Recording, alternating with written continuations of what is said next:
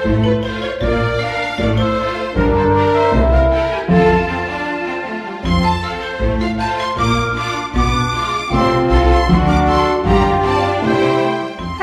and welcome to this week's recording of the Worcester News, brought to you by the Equipment Service for the Blind. Our service is free, but if you'd like to make a donation or you have any comments regarding our service, please let us know either by phoning and leaving a message or putting a note in your wallet. I am Sally Rowe and my husband Ian is reading with me today. Alex Gwynn is our sound engineer and Carol Hartle is our team administrator. We will be reading the news from Friday, October the 22nd through till Thursday, October the 28th. We'll start with headline stories, followed by the general news and sporting highlights. The obituaries will be at the end of the recording for those who are interested. Today, the sunrise is 7:56 and the sunset is 5:48. And remember this weekend on Saturday to turn your clocks back. So an extra hour in bed. We've had a card from Rita Smith and she has asked if we can say thank you to the two men who helped her last week when she had a nasty fall. Thank you very much for all you do. Can I please ask I can thank two gentlemen? I had a very bad fall outside Sainsbury's last Saturday and a tall man with a little boy and a man called Jack. They picked me up, took care of me. Jack took me home. Please thank them for me. They were very kind. So that's from Rita Smith. And we have just one birthday coming up. It's 3rd of November. It's going to be Brian Ferris's birthday. So happy birthday to Brian on the 3rd of November. Our thought for the day is from Romans 12, verse 9 to 12. Love must be sincere. Hate what is evil. Cling to what is good. Be devoted to one another in brotherly love. Honour one another above yourselves. Never be lacking in zeal, but keep your spiritual fervour, serving the Lord. Be joyful in hope, patient in affliction, and faithful in prayer.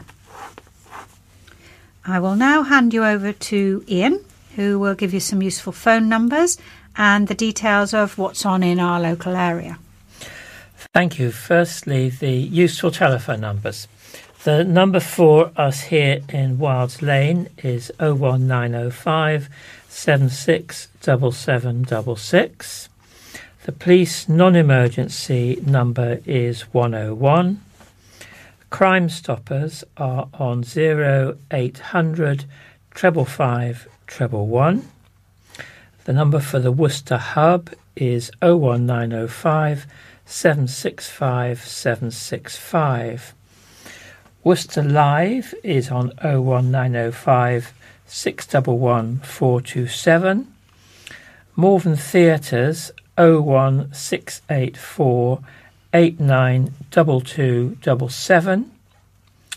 Out of Hours Medical Services are on 111, and Samaritans is 116123, and this is a free telephone number. Moving on to what's on. Tickets are now on sale for one of Worcester's most popular Christmas events. Every year, Worcester Cathedral hosts the Christmas Tree Festival, which sees dozens of decorated trees set up in the medieval cloister. This year's festival runs from December the 1st to January the 2nd, with tickets now on sale. Val Floy, Chief Operating Officer at the Cathedral, said, "The sparkling Christmas trees are a wonderful sight to be enjoyed by all the family. Advent and Christmas are busy times at the Cathedral, so we have taken the decision to ticket some of the dates for the Christmas Tree Festival again this year to ensure everyone's safety. Our Christmas Tree Festival is very popular, and we recommend booking a timed entry slot to visit to avoid disappointment. We look forward to welcoming visitors as part of Christmas 2021 at Worcester Cathedral. The trees are designed by local schools, charities and businesses, with entry on a free-flow basis from 10 a.m. until 5 p.m. from December the 1st to 5th. This rule will also apply on all Sundays. No tickets are required on these days, but numbers will be regulated inside the cloister, so queues are likely. From December the 6th to 23rd, entry to the festival is by pre-book ticket, with free-flow entry returning from December the 24th to January the 2nd. Entry to the Christmas Tree Festival, either free flow or with a ticket, is free of charge, and donations are welcome to help support the work of the cathedral.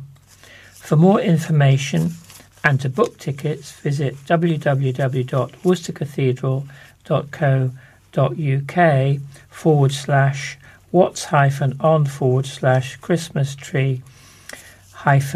tree-festival-2021.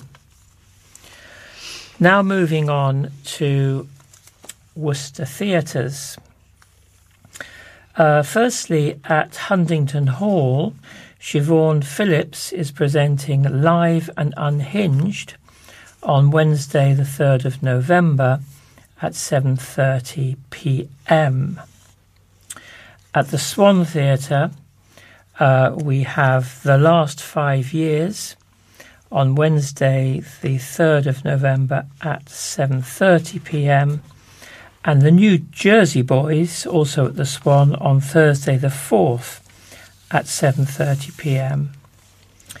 Continuing at the Swan, there is Happy Together, presented by the Worcester Musical Theatre Company, a unique all-singing, all-dancing extravaganza which occurs each year, and that is on Tuesday the 9th to Sunday the 14th of November at 7:30, and on Saturday 2 p.m. and 7 p.m, Sunday 4 p.m. Returning to Huntington Hall, we have Psychic Sally presenting 10 Years and Counting on Friday the 5th of November at 7:30 p.m. And lastly, again returning to the Swan, we have the ABBA tribute Forever on Saturday the 6th of November at 7:30 p.m. Moving now to Malvern Theatres, Nobody, a dance circus extravaganza, a fast-moving and highly physical show, is on Tuesday the 2nd of November, 7:45. And Hello Again, the story of Neil Diamond, on Thursday the 4th of November at 7:45 p.m. And The Play That Goes Wrong is back on Tuesday the 9th to Saturday the 3rd of November.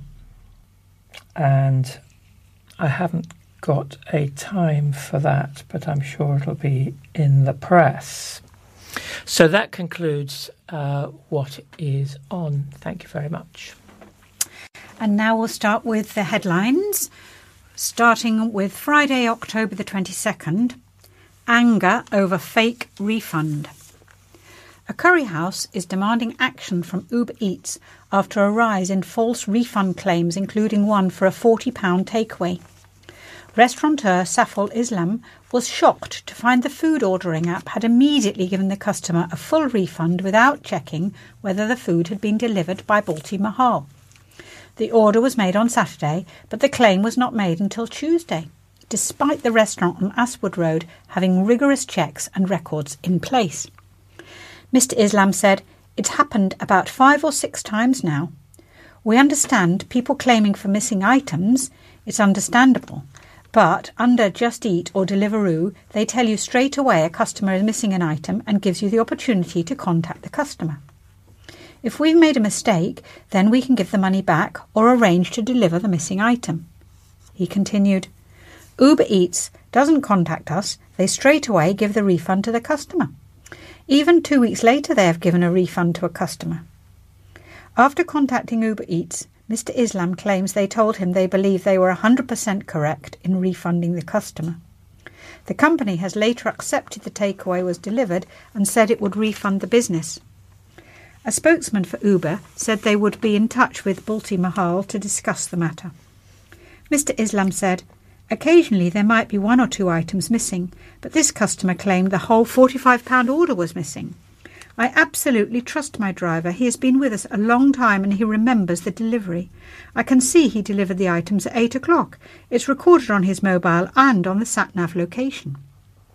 The vast majority of our customers, 99.9%, are wonderful, but it seems that nowadays some people are being dishonest. He said that deliveries go through 3 checks to make sure all items are present before they are delivered. Once by the chef, once by a waiter, and then by the driver. Mr. Islam said, "We are very, very careful because I know if you order and something even small is missing, you are going to be upset. We are struggling. We are a small business and have had a hard time over the last year, and still we're trying to recover from that. The fact that this is happening is really frustrating." He continued, "It feels like Uber Eats is encouraging people to be dishonest by operating in this way. I imagine big businesses like McDonald's get this a lot more, but we are only a small business and we can't afford it." An Uber spokesman said, "Uber Eats is committed to providing the best platform for customers and restaurants alike. We have measures in place to protect against fraudulent delivery recipients if a merchant would like to dispute a refund. That they may get in touch through our website, and we are contacting this restaurant to address their concerns." Moving on to the lead story for Saturday, October the 23rd. Fewer poorer county students going to uni. The gap between poorer Worcestershire students and their more affluent peers attending university has risen, figures show. The Sutton Trust said the university access gap across England, which is now as large as it was 14 years ago, is evidence of stubborn and ingrained inequalities in the education system. Data from the Department for Education shows that of 583 students in Worcestershire who received free school meals at the age of 15, 97, 16.6%, were at university in 2019 to 20, down from 20% the year before. Of 5,016 other pupils in the area not on free school meals, 43.3% were studying in higher education at the age of 19, which was also down from 43.4% in 2018 to 19. This meant that the progression rate gap between poorer pupils and non-disadvantaged students rose to 26.7 percentage points last year, up from 23.4 in 2018 to 19. Across England, 26.6% of pupils who receive free school meals at age 15 were participating in higher education in 2019 to 20, compared with 45.7% of those who did not receive meals. At 19.1 percentage points, this gap is the widest it has been since 2005 to 6 and varies significantly throughout the country. The Sutton Trust, which campaigns for equal access to high-quality education, called for further government funding to address the problem, as well as more support from universities for low-income students. James Turner, chief executive of the charity, added, "The fact that the university access gap for children on free school meals has not closed at all in the past decade shows just how stubborn and ingrained inequalities are in our system." The COVID-19 pandemic means that the divide between disadvantaged students and their classmates is likely to become even wider, but there is an urgency to act now to prevent the gaps widening still further. The gap between the numbers of disadvantaged and non-disadvantaged students entering more selective universities also rose to 8 percentage points in 2019 to 20 in England.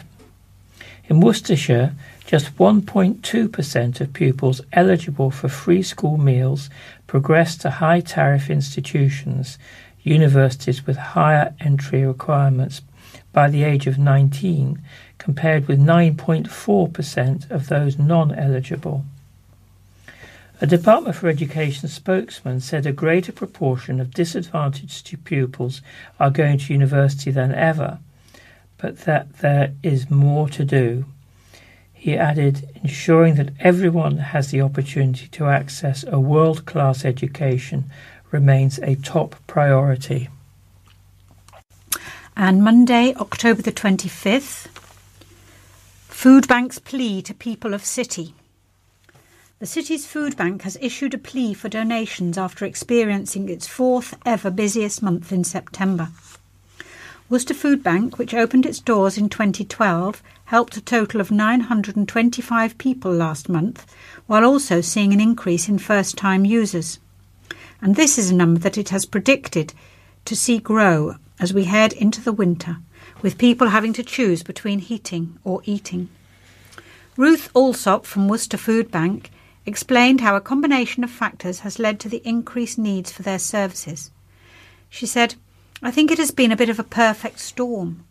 Although the reduction of universal credit didn't get officially put in place until October, people are starting to panic, and we do try to get people to be proactive and let us know if they're going to be in crisis soon, because we are so busy. The rise in fuel costs is also a factor. That always has an impact as we start to move into winter. Increasing national insurance payments, the end of furlough, and just COVID generally have all had a negative effect, so it's just a perfect storm of different things. We're seeing a lot of first-time users, so that shows that these changes are pushing families that were coping before into a situation where they are in need of help. With the end of the temporary £20 universal credit uplift coming into effect this month, around 5.5 million claimants will lose up to £1,040 from their yearly allowance. And Mrs. Alsop has said that with the usual spikes that they experienced during the lead up to Christmas anyway, the situation could be set to worsen for many people. It always ramps up in the lead up to Christmas anyway. December is always our busiest month, she added. As well as the normal pressures of life, you then see your heating bills go up and have to contend with things like Christmas presents as well. But again, as well known, the cost of food is set to go up because of the recent supply issues, and people's energy bills could be set to double regardless of how much they're using. So, once temperatures really start to drop, we are predicting things will continue to get worse, unfortunately. The government has announced it will launch the Household Support Fund this month to help those struggling over the winter period. Grants worth up to $500 million are intended to help struggling families meet costs for daily needs such as food, clothing and utility bills. However, while Mrs. Alsop hopes this will help support people in crisis, there is often a delay getting this funding into the pockets of people in need. You can donate to the Worcester Food Bank at some of the main supermarkets or on their website, the Food Bank website. Tuesday, October the 26th. Supermarket is moving forward. Worcestershire will be one of the first places in the UK to get a new Asda on the move shop. Asda will officially open its second premium AOTM store in Hartlebury before the end of the year. The premium extra special convenience store will stock the supermarket's deluxe product range. The convenience shop will replace the Spar at the Euro Garages Group garage on the A449. The Subway and Greggs counter service areas will remain at the petrol station. Derek Lawyer, Chief Merchandising Officer at Asda, said, "We know that customers want great quality that is easily accessible and great value, so we're delighted to be able to launch our extra special Asda on the Move stores. Customers visiting the store will find everything you would expect to be able to pick up in a forecourt grocery location, along with a wide range of premium extra special options across chilled meals, fresh ingredients, and a specially selected range of beverages." The launch marks a milestone in the evolution of Asda on the Move and our convenience offer, as well as an increased focus on showcasing our extra special range, which continues to be a popular choice with customers, with like-for-like sales in this category up by more than 20% in Q2 compared to the same period in 2019. Work is ongoing at the Hartlebury service station to transform it into the new shop. Asda officially opened its first premium extra special at EG Group's Oxford Road forecourt in Beaconsfield, Buckinghamshire. Asda previously announced it would open a further 28 AOTM sites with EG Group in the coming months before extending to 200 locations in 2022. As well as stocking a wide range of premium products, the store will have a different look and feel to a traditional grocery convenient format, taking cues from the retailer's extra special branding, both inside the store and on the forecourt. Wednesday, October the 27th. Vaccines hit record numbers. It was a record-breaking weekend for vaccinations, with more than 700 people queuing to receive a COVID booster or flu vaccination. Among them were 40 people who were having their first dose of the vaccine during the event on Saturday, which has been hailed as an incredible success.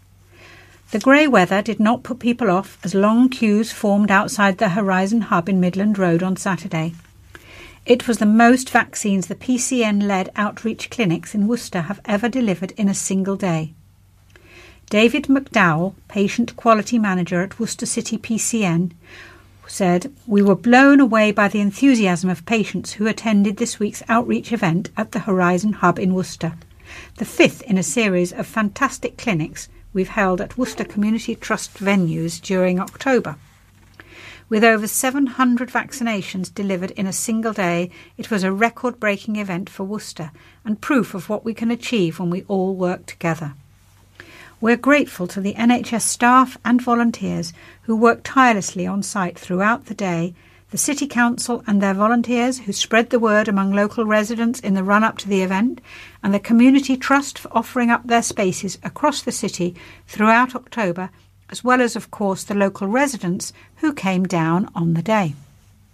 Almost a year into the vaccination programme, it's fantastic to still be breaking records, and the encouragement and support of our patients really does keep us going. So thank you to the residents of Worcester for coming out and getting vaccinated with us.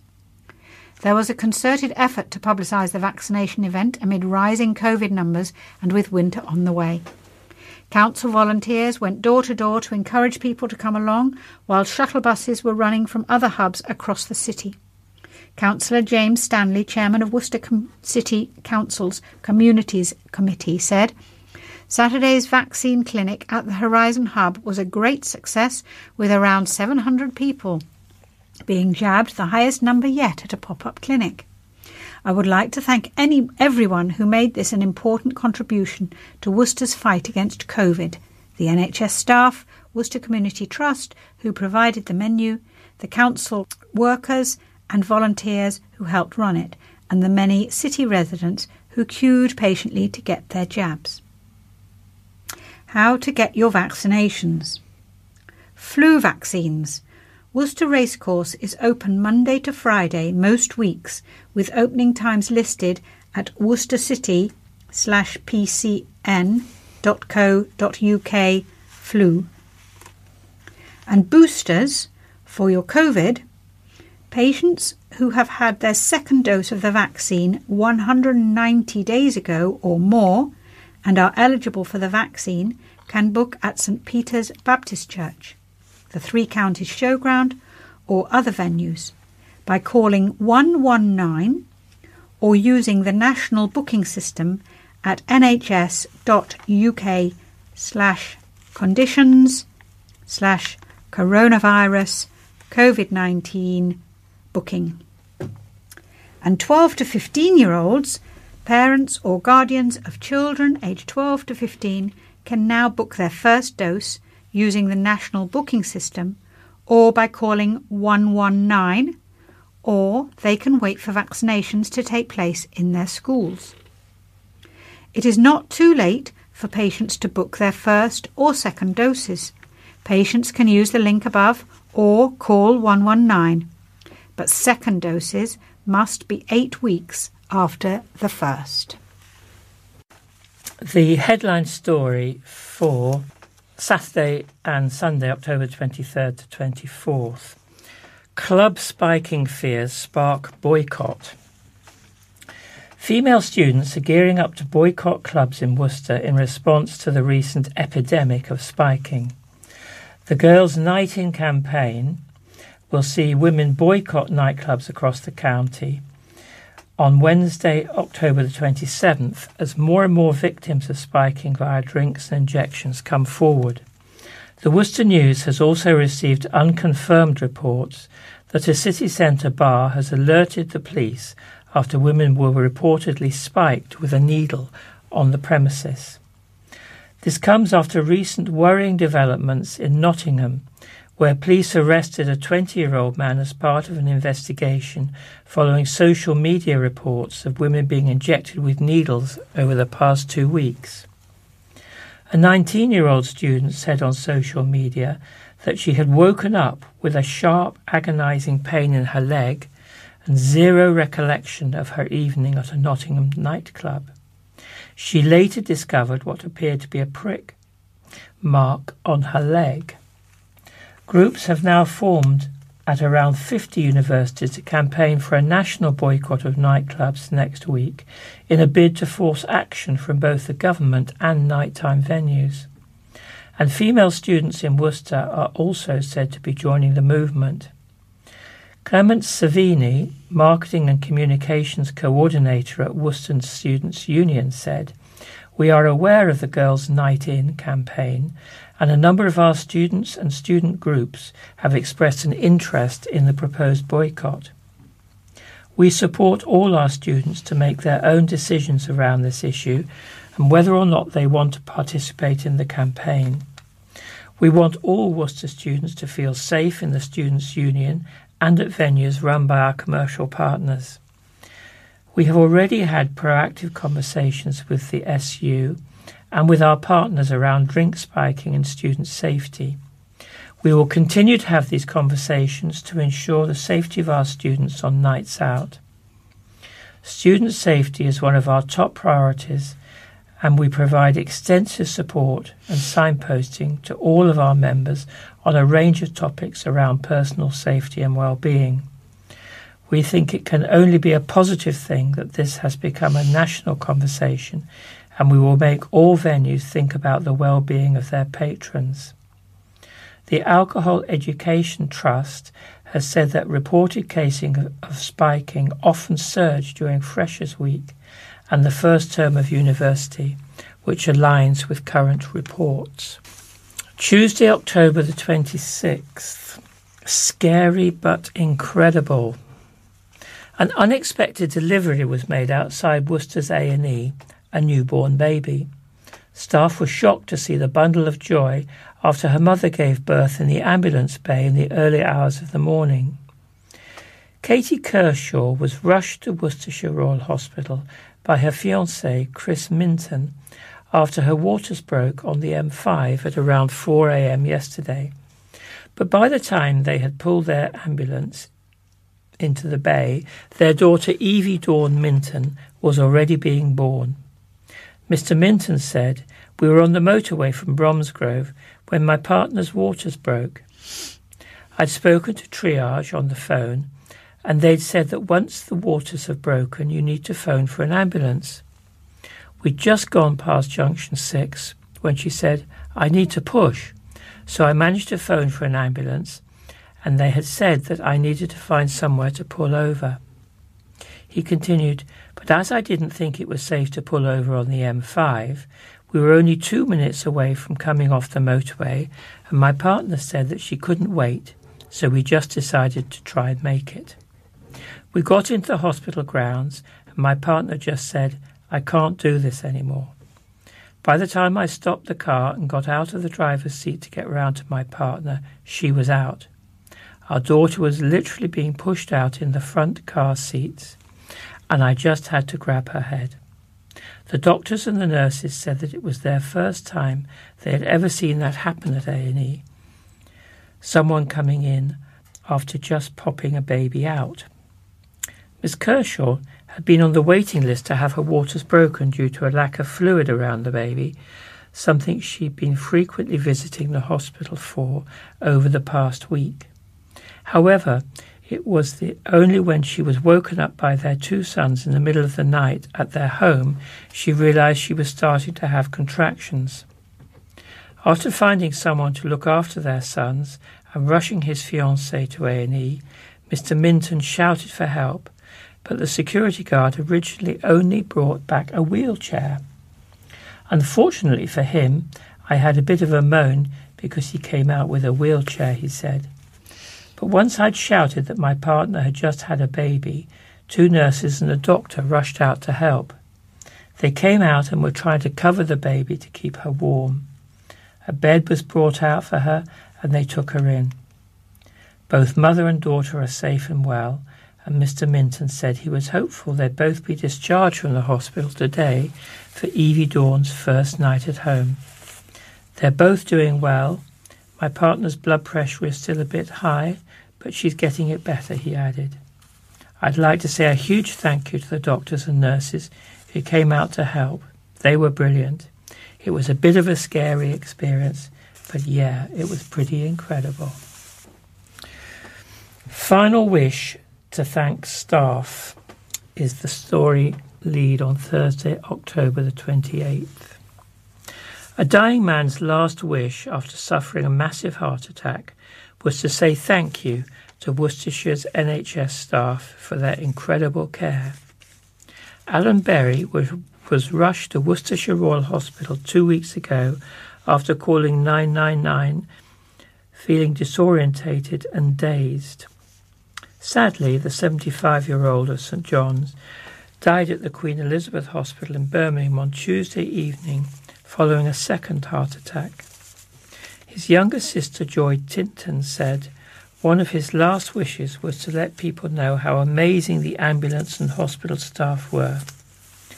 Mrs. Tinton, from the Arboretum, said Mr. Berry felt that at every step he had had the best care anyone could wish for. She said, when he got to hospital, he had to wait only 10 minutes to do tests, and they said he had had a massive heart attack. They said all his arteries were blocked, so they can't operate. He could hardly breathe, but in between each breath he told me he wanted to write to the Worcester News to say how superb the staff at Worcestershire, the QE and the ambulance service are. She continued, he wanted to let your readers know that the hospital staff did all they could for him, and he wanted to show them in a good light. The staff were all rushed off their feet. Alan told me they were like a swarm of ants, and he couldn't understand why more of them hadn't had a burnout. It has been a trying time, but he is definitely very grateful. Everything they have done has been above and beyond. Plans were being made to allow Mr. Berry to die at home, but sadly he passed away before he was able to come back. The retired former Malvern refuse collection worker was moved to the QE for kidney dialysis. Matthew Hopkins, Chief Executive of Worcestershire Acute Hospitals NHS Trust, said, staff across our hospitals are working day in, day out to provide the best possible care for our patients.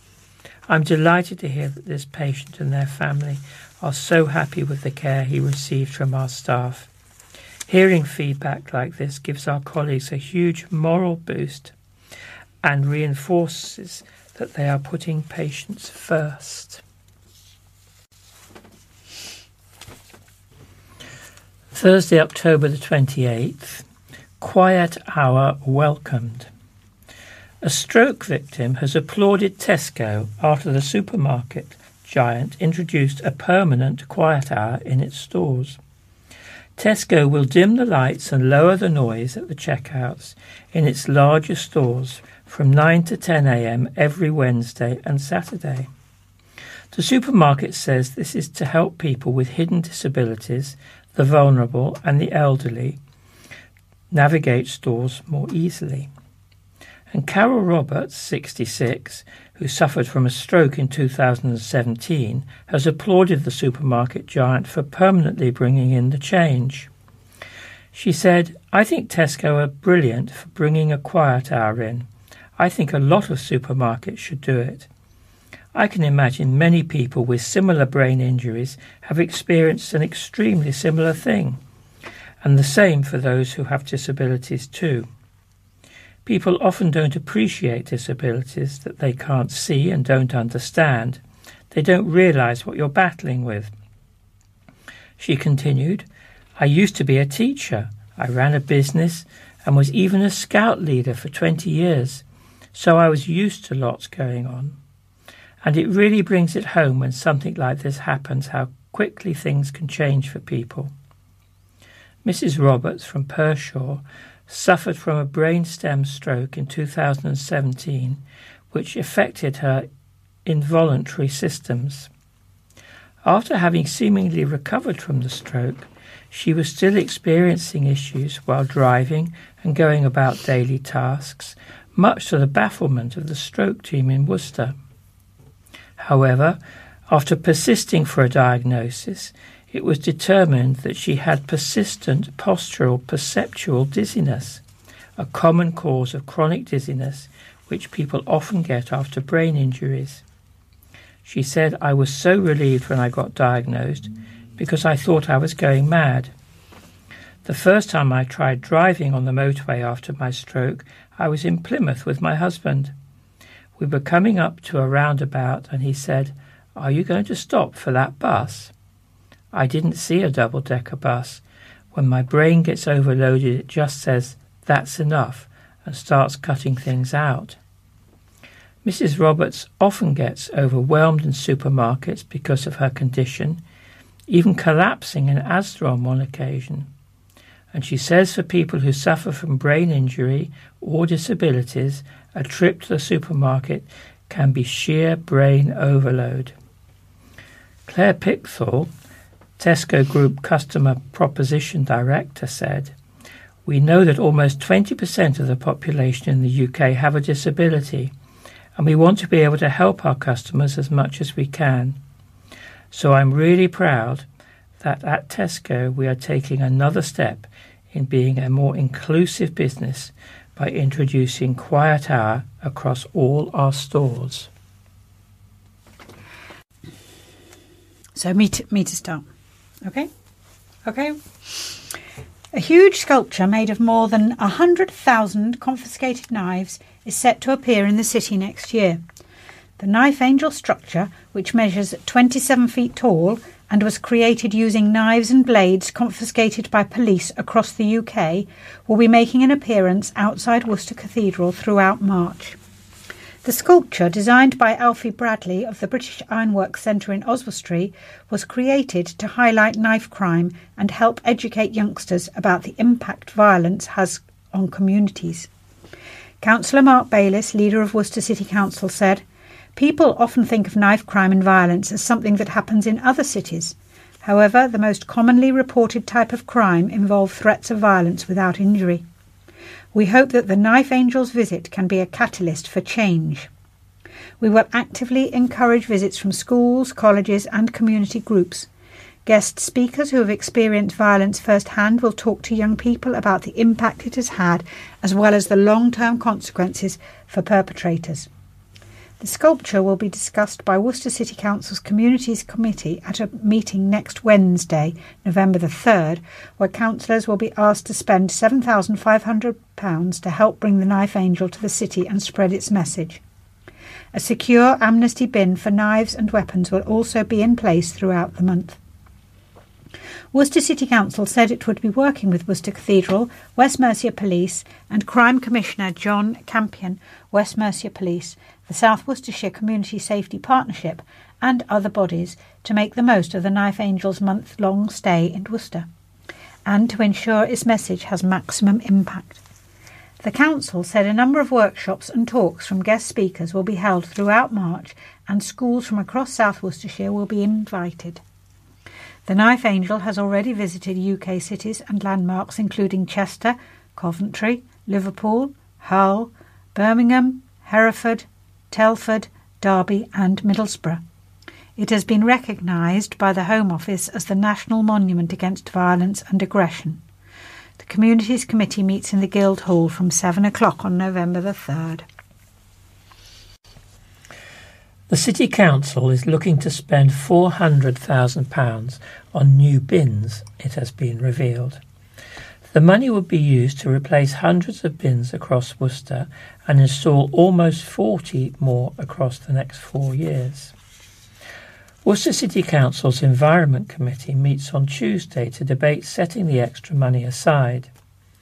The two-phase scheme would see many of the city's smaller, outdated and underused bins replaced in the years up to 2025, with 23 new bins installed this year and a further 16 installed over the next few years. More than 50 bins across the city's parks would also be revamped as part of the second phase of the work. Dog owners will also be able to put their pets' waste in the new bins. Councillor Andy Stafford, chair of the City Council's Environment Committee, said, "Ensuring the city's streets are clean and tidy is one of the Council's top priorities, and this proposed investment, if approved, will make a major contribution to reducing the amount of rubbish and litter across the city." Councillors had already agreed to spend up to £75,000 on waste collection this year, including the return of the Saturday skip service, with around two-thirds of the money marked to go towards new bins and improving collections. Following discussions, the budget for the bin improvements has now risen by £32,000 to £80,000. Installing the new bins this year will allow an extra 14,455 litres of rubbish to be stored, with the later work increasing volume in the city's bins by an extra 70,000 litres. The City Council's Environment Committee meets from 7 p.m. in the Guildhall on November the 2nd. This is the chaplain's blog from the Reverend David Southall. It's 4 weeks since I sat at this office desk, and I have to say I am glad to be back. I picked up COVID a month ago, and after a period of flu-like symptoms and 10 days of isolation, I thought I would jump back into work, just like that. This, however, proved not to be the case. I was sideswiped with exhaustion and fatigue. Even the simplest tasks, like putting the bins out, wiped me out, and I had no motivation to do anything. When I spoke to the GP, she explained that COVID is about 3 times worse than influenza and signed me off sick for another 2 weeks, suggesting I just rest and take time. It was then that the mind games started. I felt like such a fraud being off work and leaving all the duties for my colleagues. I felt anxious about things and at one point didn't ever feel that I would get back to normal. If I couldn't even do the simplest things then, how could I function in the hurly-burly of hospital? This was my COVID journey, and it didn't help comparing myself with others who had gone back to work straight away after their 10 days. I felt like I was making it all up. But the one thing I learnt was to rely on the kindness of friends. I was sent messages saying by colleagues and friends, telling me to take my time and not worry about work. I received emails which told me how much I was missed and that it was better that I come back when I was well and not before. These notes of kindness made all the difference to me, and I will be always grateful for them. It only took people a minute to write them, but they meant so much more to me. So I'm thinking of those people today who I can send a message to in order to repay the messages that I received. Is there someone I know who would value an encouraging word? Someone who is experiencing a bit of darkness in which I could send some light? Perhaps we might all be able to bring a little light into a dark place. Homeless and lonely people will enjoy a free Christmas Day meal at a city pub, which has launched an appeal to raise funds. Landlord Colin Mad Pierre Robinson has launched a fundraising appeal to help pay for the 6-course meal at the Chestnut Tree Inn in Lansdowne Road, which are offered for free. Last year the pub couldn't invite people into the pub, but delivered meals to the YMCA and Women's Aid. But now they are looking to welcoming back people who would otherwise be lonely on December the 25th and have already raised £250 towards the festive meals. Mr. Robinson said, "We probably cook about 50 lunches for the homeless and lonely people. Most of my family has passed away, so it is sort of like an extension to my family. It's a very pleasant day. It's a nice community thing to do. People have been very, very generous, and the locals seem to really be into it. It starts at 3 p.m. and we give them a 6 or 7 course meal and presents and stuff, and it finishes whenever they finish. Preparations start with a shop at Booker's to pick up the essentials, and then finishes with a mammoth cooking session for 65-year-old Mad Pierre. I try to prepare as much as I can beforehand, but it always ends in a panic on the day. I've been doing it since the 1990s at every pub I've been to, and it's now become a tradition. We have a few people who turn up every year because I invite St Paul's Hostel, Mag's Day Centre and people from the YMCA. While Mr Robinson will be cooking on the day, the pub is looking for a business to take over the kitchen long term. Anyone wishing to donate towards the Christmas meals can do so on the Chestnut Tree Inn's Facebook page, facebook.com/The Chestnut Inn, or at the pub. Continuing on that Christmas theme, there's going to be a festive dog grotto which proved hugely popular with pups and owners alike, and it's returning to Worcester for a second year running. Organisers are expecting more than 50 festive fur babies to visit Santa Paws Grotto, which will be held at an outdoor enclosure, 5 Oaks Boarding Kennels, on Sunday, December the 12th. Bookings cost £5 per dog and include a picture with Santa and a canine-friendly gift, regardless of whether your pooch has been naughty or nice. There'll also be a tombola and collection in aid of dog charity Pups, Protection of Unwanted Puppies Society. And Amy Tipper from Tips and Tails Dog Walking and Pet Services has said that after 24 hours, Santa is already almost fully booked with doggy visits. Amy Tipper from Tips and Tails Dog Walking and Pet Services said, "We ran this event last year and it was very successful, much to our surprise. This is the kind of thing I would love to do with my dogs, so we thought we'd see if the people of Worcestershire were up for it too, and apparently I'm not the only one that treats my dogs like children." 24 hours after putting the ad out on Facebook, we're almost fully booked for the 4-hour event. I'd love to extend it, but I think it may be asking too much of Santa. We are expecting more than 50 dogs to attend, and there'll also be a tombola and festive treats. This charity we are raising money for is Pups, run by Sheila Tremeldon, who will be here on the day to join in the festivities. A war hero who fought in a guerrilla warfare unit has been laid to rest. The funeral of Arthur Rollins, who died at the age of 104, took place at Worcester Crematorium as mourners paid tribute to an incredible life yesterday. Mr. Rollins was one of the last surviving members of the Chindits, a guerrilla warfare unit which operated in the jungles of Burma during the Second World War. A member of the Mercian Regiment, formed from Mr. Rollins' former unit, the South Staff's Regiment, marched in front of the hearse, providing a guard of honour with the regiment's former mascot, a Staffordshire Bull Terrier, as it reached the crematorium.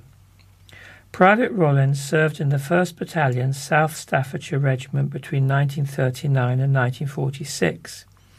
In December 1940, he was involved in Operation Compass in North Africa, and in June 1942 he was involved with Field Marshal Montgomery's 8th Army in other major battles in the campaign, including Tobruk and El Alamein.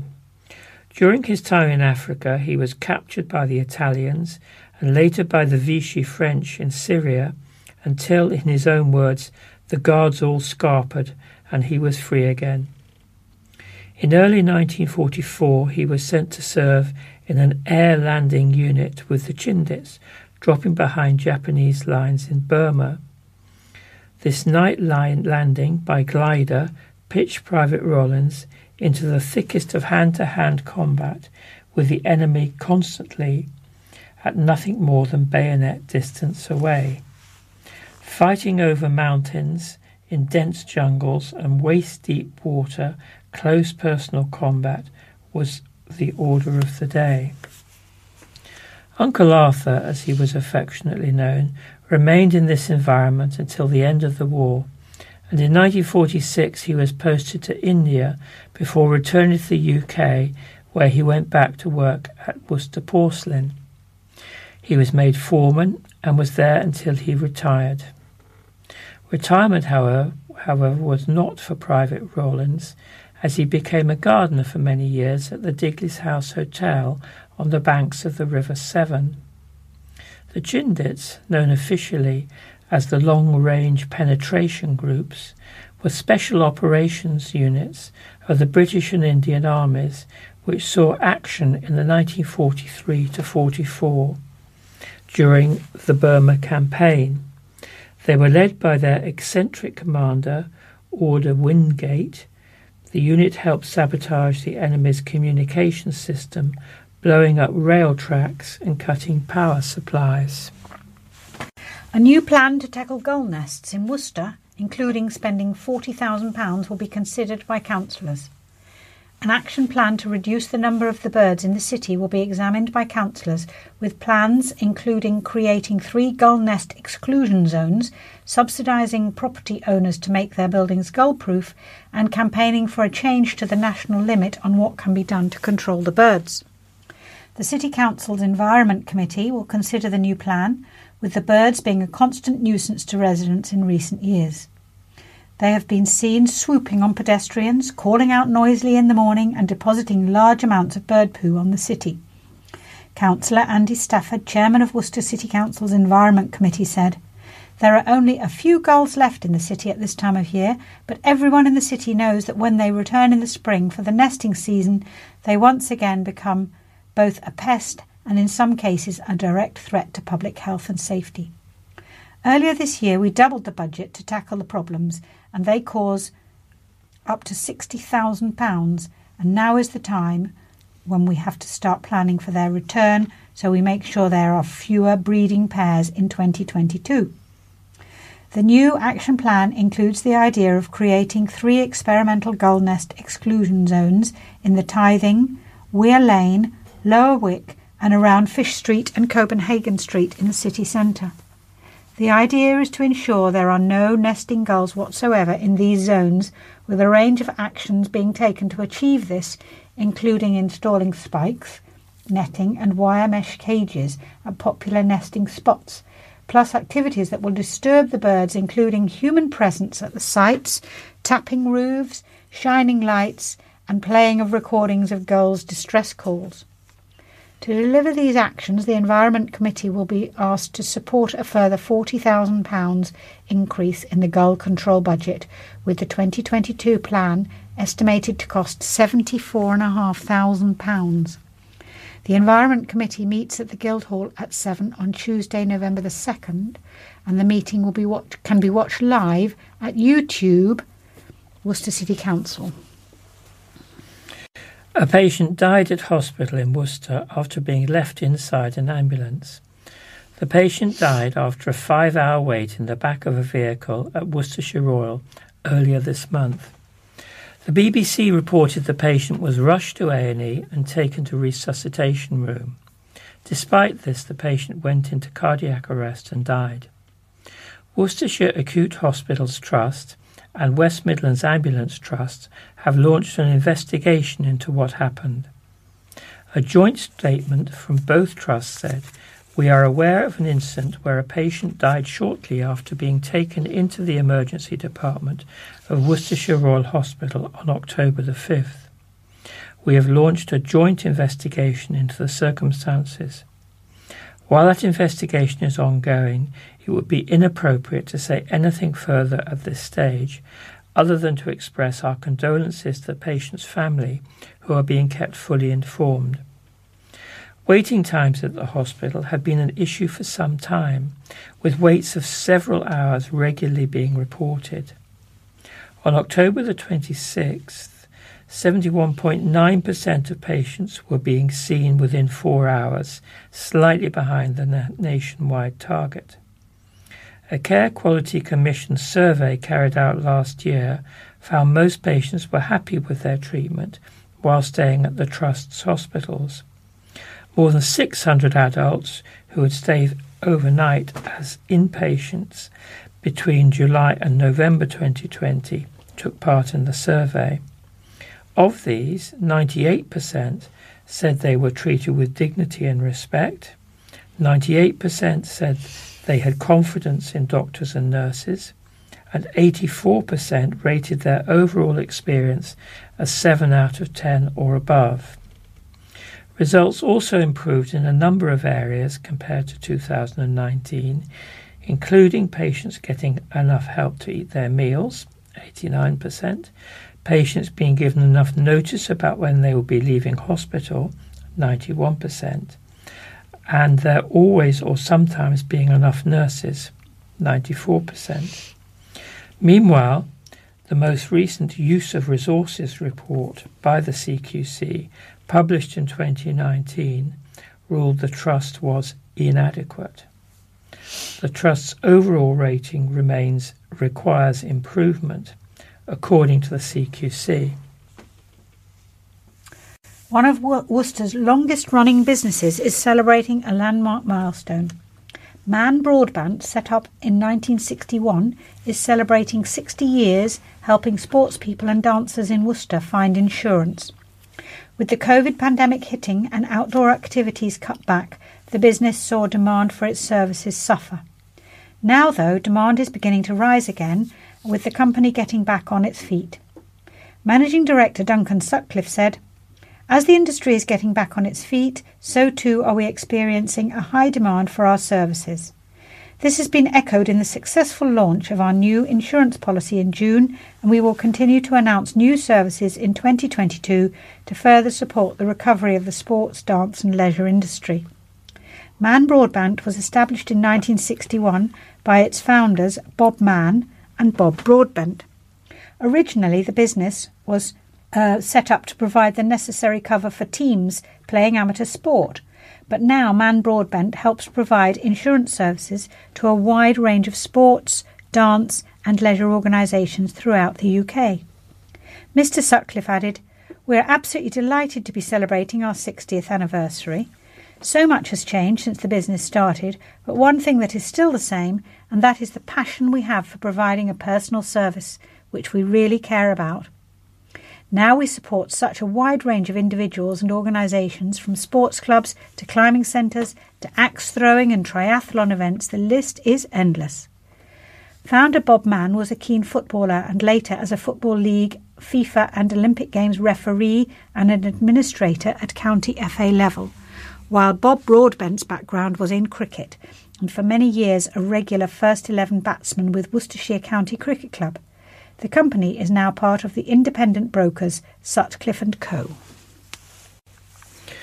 An act of remembrance on the 107th anniversary of the Battle of Gheluvelt takes place this weekend in Worcester. It will commemorate the achievements of the men of the 2nd Battalion, the Worcestershire Regiment, October 31st, 1914, whose counterattack saved Ypres from capture and the British Army from defeat. On October the 31st in 1914, after 10 days of battle, nearly every unit had been drawn into battle line and had been broken beyond recovery. The 2nd Battalion, the Worcestershire Regiment, was the last available reserve of the British defence. At 12:45 p.m, a company advanced to a railway embankment to prevent the enemy advancing up the Menin Road. At 1 p.m, Major Hankey was given orders to counterattack, and at 2 p.m, with bayonets fixed, the battalion moved off in file. Everywhere there were signs of retreat. The Worcesters alone were moving towards the enemy. 3 companies, B, C and D, numbering 370 in total, tramped grimly forward down into a valley. The 2 leading companies broke into a steady double and swept forward, the officers leading, and behind them their men with fixed bayonets in one long irregular line. They scrambled across the light railway, through hedges and wire fences, and then, in the grounds of Gheluvelt Chateau, they closed with the enemy. The South Wales borderers had made a wonderful stand. All day they held their ground at the chateau. Their resistance had delayed and diverted the German advance, and the success of the counterattack was largely due to their brave defence. Major Hankey sent fighting patrols into the village to drive back snipers and to take some prisoners. The village was secured, but it was not possible to hold it permanently. Nevertheless, the main force of the enemy had been driven out, and the peril of a collapse of the British defence about the Menin Road had been averted. The 2nd Battalion held firm on the ground which they had won. Behind them, General Fitzclarence reorganised his troops and made preparation for further resistance. It stands to the perpetual credit of the regiment that, at the darkest hour of that great battle, when others around them were in retreat, the war-torn officers and men went forward unflinching to meet unknown odds, and, by their devotion, saved the day. The day's fighting had cost the 2nd Battalion dearly. A third of the battalion's remaining strength, 187 all ranks, had been killed or wounded. Gheluvelt Park, Worcester, came about in recognition of the importance and significance of this battle. The Memorial Arch Gateway entrance to the park has plaques attesting to this. The commemoration service, organised by the Worcester branch of the Worcestershire and Sherwood Foresters Regimental Association, in partnership with Worcester City Council, will be conducted by Reverend Colin Butler at Gheluvelt Park on Sunday, October the 31st, beginning at 11:30 a.m. The commemoration service will be held at the interpretive feature, and members of the public are welcome to attend. You can visit the Worcestershire Soldier Gallery of the Regimental Museum in Worcester City Art Gallery and Museum in Foregate Street. Climate activists occupied a Worcester street to raise awareness of the climate crisis. Extinction Rebellion Worcester set up in the shambles with more than 200 pairs of shoes laid out to appeal for more action against climate change. The theme of the protest on Saturday was protecting future generations, with the shoes representing the children who will inherit the world. Although the group set themselves up in the middle of the street, they were not blocking the way through to pedestrians. Members of the group were handing out leaflets and discussing their aims with passers-by throughout. One protester was Mum and former head of support for a brain tumour charity, Rosemary Warmington. She said, "The shoes are to remind those in power of the need to protect young people from climate change. We lost our daughter Frances to a brain tumour which we could do nothing about. I don't want to lose my son to something that is totally preventable." Governments, both at home and across the world, need to act now and get rid of fossil fuel use and subsidies before it's too late to keep global warming to 1.5 degrees Celsius above pre-industrial levels. Or they will have to take responsibility for the inevitable outcome, preventable child deaths. In a new survey and paper on young people's voices on climate anxiety by the University of Bath, 72% of young Brits believe the future is frightening, while nearly 40% say they are hesitant to have children because of the climate crisis. Overall, 45% said their feelings about climate change negatively affected their daily life and functioning. This is the biggest survey to date of 10,000 young people aged 16 to 25 in 10 countries, which collected data on their thoughts and feelings about climate change and government response. Extinction Rebellion will donate the shoes to anti-poverty charity Shoe Aid following the action. A driver who ran over a police officer, leaving him injured, has been sent to prison. Dries Dale was sentenced at Worcester Crown Court on Friday for 5 offences. They included running over a roads policing officer and breaking his foot. It followed an incident on the A449 near to Junction 6, Worcester, of the M5 on Friday, September the 17th. The 25-year-old of All Saints Road, Wolverhampton, was sent to prison for 33 months.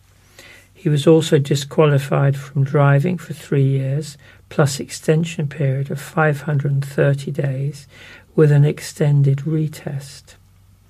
Dale was originally charged with causing serious injury by dangerous driving, driving without valid insurance, driving while disqualified, assaulting an emergency worker, and obstructing police. And now for our sports section. Worcester Warriors head coach Jonathan Thomas says that his side need to start doing their talking on the field after the 10-try 66-10 defeat at Northampton Saints, which prompted a passionate review meeting. Thomas says the review took a different format than normal, and given the performance last weekend, that comes as little surprise. Worcester players were visibly disappointed post-game on the Franklin's Gardens turf, and Thomas said it was a hard result to swallow. Everyone is hurting, he said. There are no excuses from our end. We take ownership. It hasn't been acceptable. We aren't learning from our mistakes. So we changed the review process, and the players watched it themselves as a group and fed back to each other. What we saw there was real disappointment, but also a real passion to fix it. But we need to act on that now. There's been a lot of talking in the last 24 hours. Now it's time to take action this week. Warriors have conceded 40-plus points in each of their last 3 defeats, amassing 156 points, and it's evident that something has to change. They take on Sale Sharks at Sixways this Saturday in front of their own fans again, who are beginning to question whether the current situation can be salvaged. There is a lot of external noise when these results happen, Thomas added. We need to be held accountable, but we are all working incredibly hard in training, coaches and players. When I asked to be head coach, I knew the size of the task, and it's not a surprise to me that we are going through tough times. I knew the size, it's a real rebuild job. But the stuff behind the scenes is what we will get us through. The work we go through off the field is what helps us put things right on the pitch. The players need to believe in themselves. Belief is so important. We are not as bad as what people think and what the perception is out there, but it's up to us to show it on the field. This weekend's clash with Sale feels like a big moment in the season, and Warriors will have to make do without co-captain and scrum half Will Hines for the 3rd game in a row. He was pulled out ahead of the defeat to Saints last weekend due to a tear in his groin and will miss the clash with the Sharks. Ollie Lawrence was also a late casualty before the dark evening at the Gardens with a muscular problem, but he will feature at Sixways on Saturday. Chris Ashton continues to be ruled out for an unspecified reason, but Matt Garvey may return.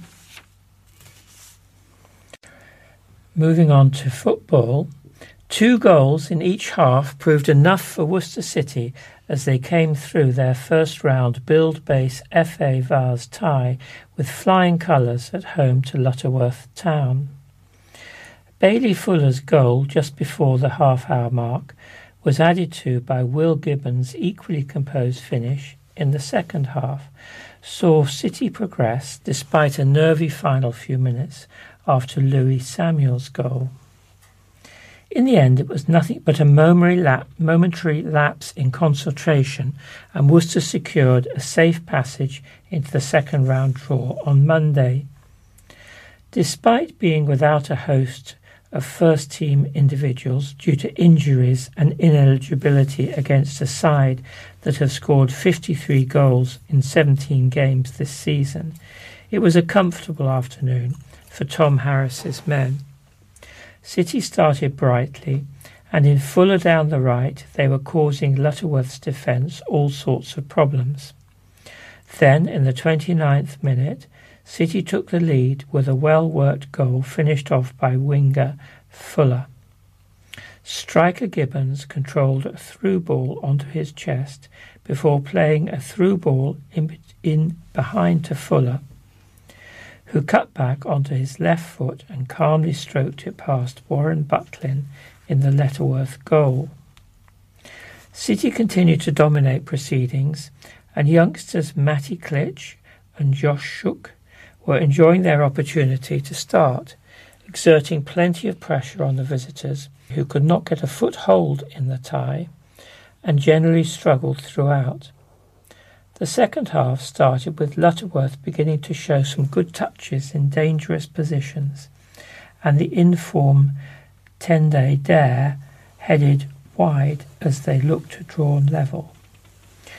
But then another moment of quality produced a second for City, as centre-half Fortune Maposa controlled the ball on halfway and split the Lutterworth defence with a through ball that found Gibbons, composed himself before tucking it into the corner. With the game running away from the visitors, it was actually City who was looking the more likely to score, and Fuller had a couple of chances to grab another. Callum DeBar also went close before Gibbons was fouled in the box and awarded the penalty, but the striker dragged the spot kick wide. There was very little treat from the way side, but they did benefit from a short header back to keeper Brendan Bunn from Sam Hall, and Samuels beat everyone to it to tap home. It was a nervy final few moments, but it was too little too late from Lutterworth, and they were well beaten in the end by City, who were much the better team. Moeen Ali is on a crest of a wave ahead of today's ICC T20 World Cup clash with Bangladesh in Abu Dhabi, according to England head coach Chris Silverwood. The Worcestershire Rapids Vitality Blast captain produced his most economical 4-over spell for England in T20 cricket and had figures of 2-17 in the 6-wicket win over holders West Indies in Dubai. It has been the first time he'd bowled unchanged from the first over in his England career, as opposed to often being taken out of the attack after just one over. Now Moeen will be looking for a repeat show as he faces former Worcestershire overseas player Shakib Al Hassan. Silverwood said, "Mo is on top of a wave at the moment. He's enjoying himself and sees a real purpose in what he's doing, and he sees how he fits into the team. However he is in that position, he's a very dangerous character. Around the dressing room he adds a lot of value with the knowledge he's got through cricket. But he's also a very good at pulling people together, which is an important cog in the wheel. With the form he's in, the character in him is coming out, and it's great to see. He's so much fun to have around, but we're seeing that fun coming out on the field as well, so we've got to try and keep him in that position." Rapid skipper Moeen goes into the game in good form, having starred in Chennai Super Kings' IPL win earlier this month. England are among the favourites for the T20 World Cup, their position being enhanced by India's crushing defeat against Pakistan. And that ends our news for this week. The obituaries will follow the music. Thank you very much for listening, for those of you who are leaving us now, and we look forward to reading for you again in a few weeks' time. And now for the obituaries. Mary Stiles passed away peacefully on the 23rd of September.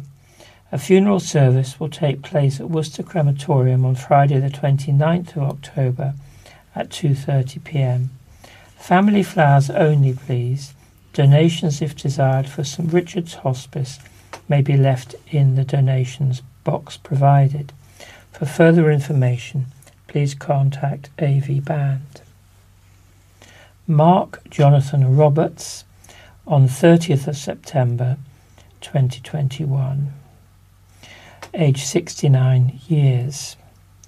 A private family cremation service will be followed by a memorial service at Worcester Cathedral on Monday the 8th of November at 2:30.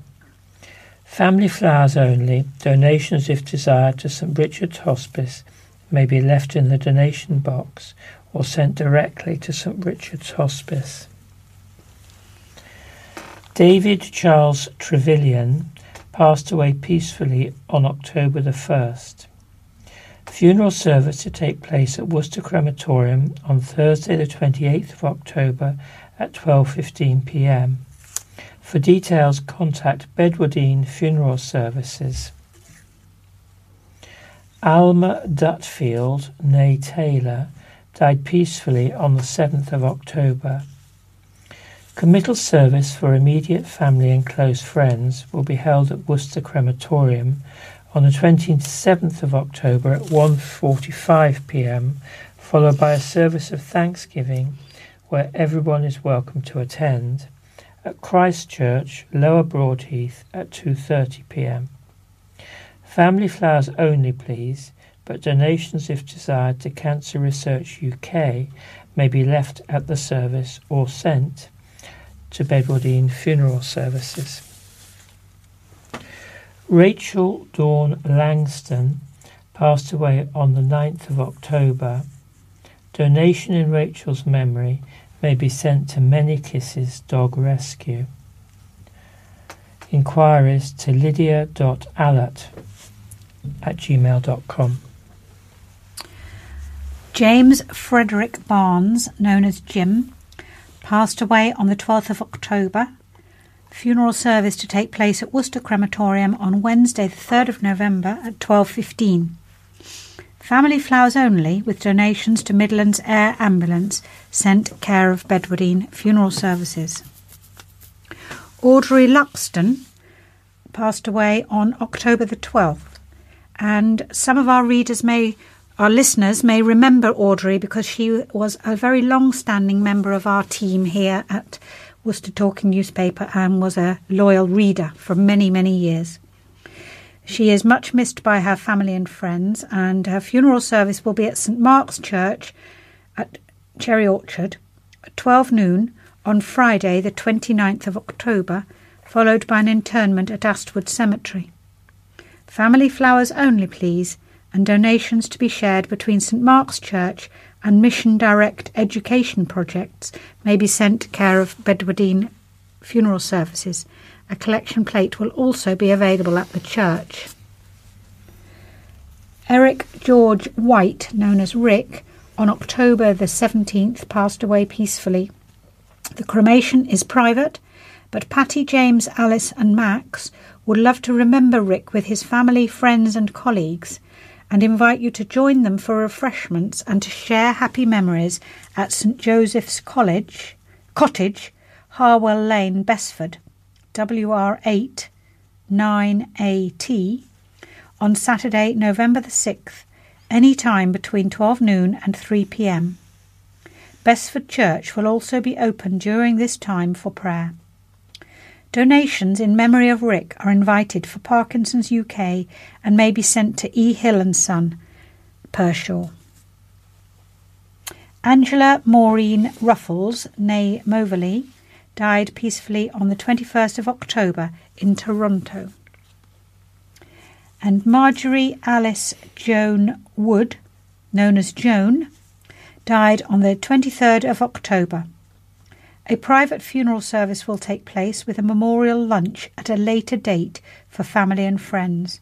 Inquiries to Alexander Byrne Funeral Directors, Tewkesbury. And our thoughts and prayers go to all those who have been bereaved at this very difficult time.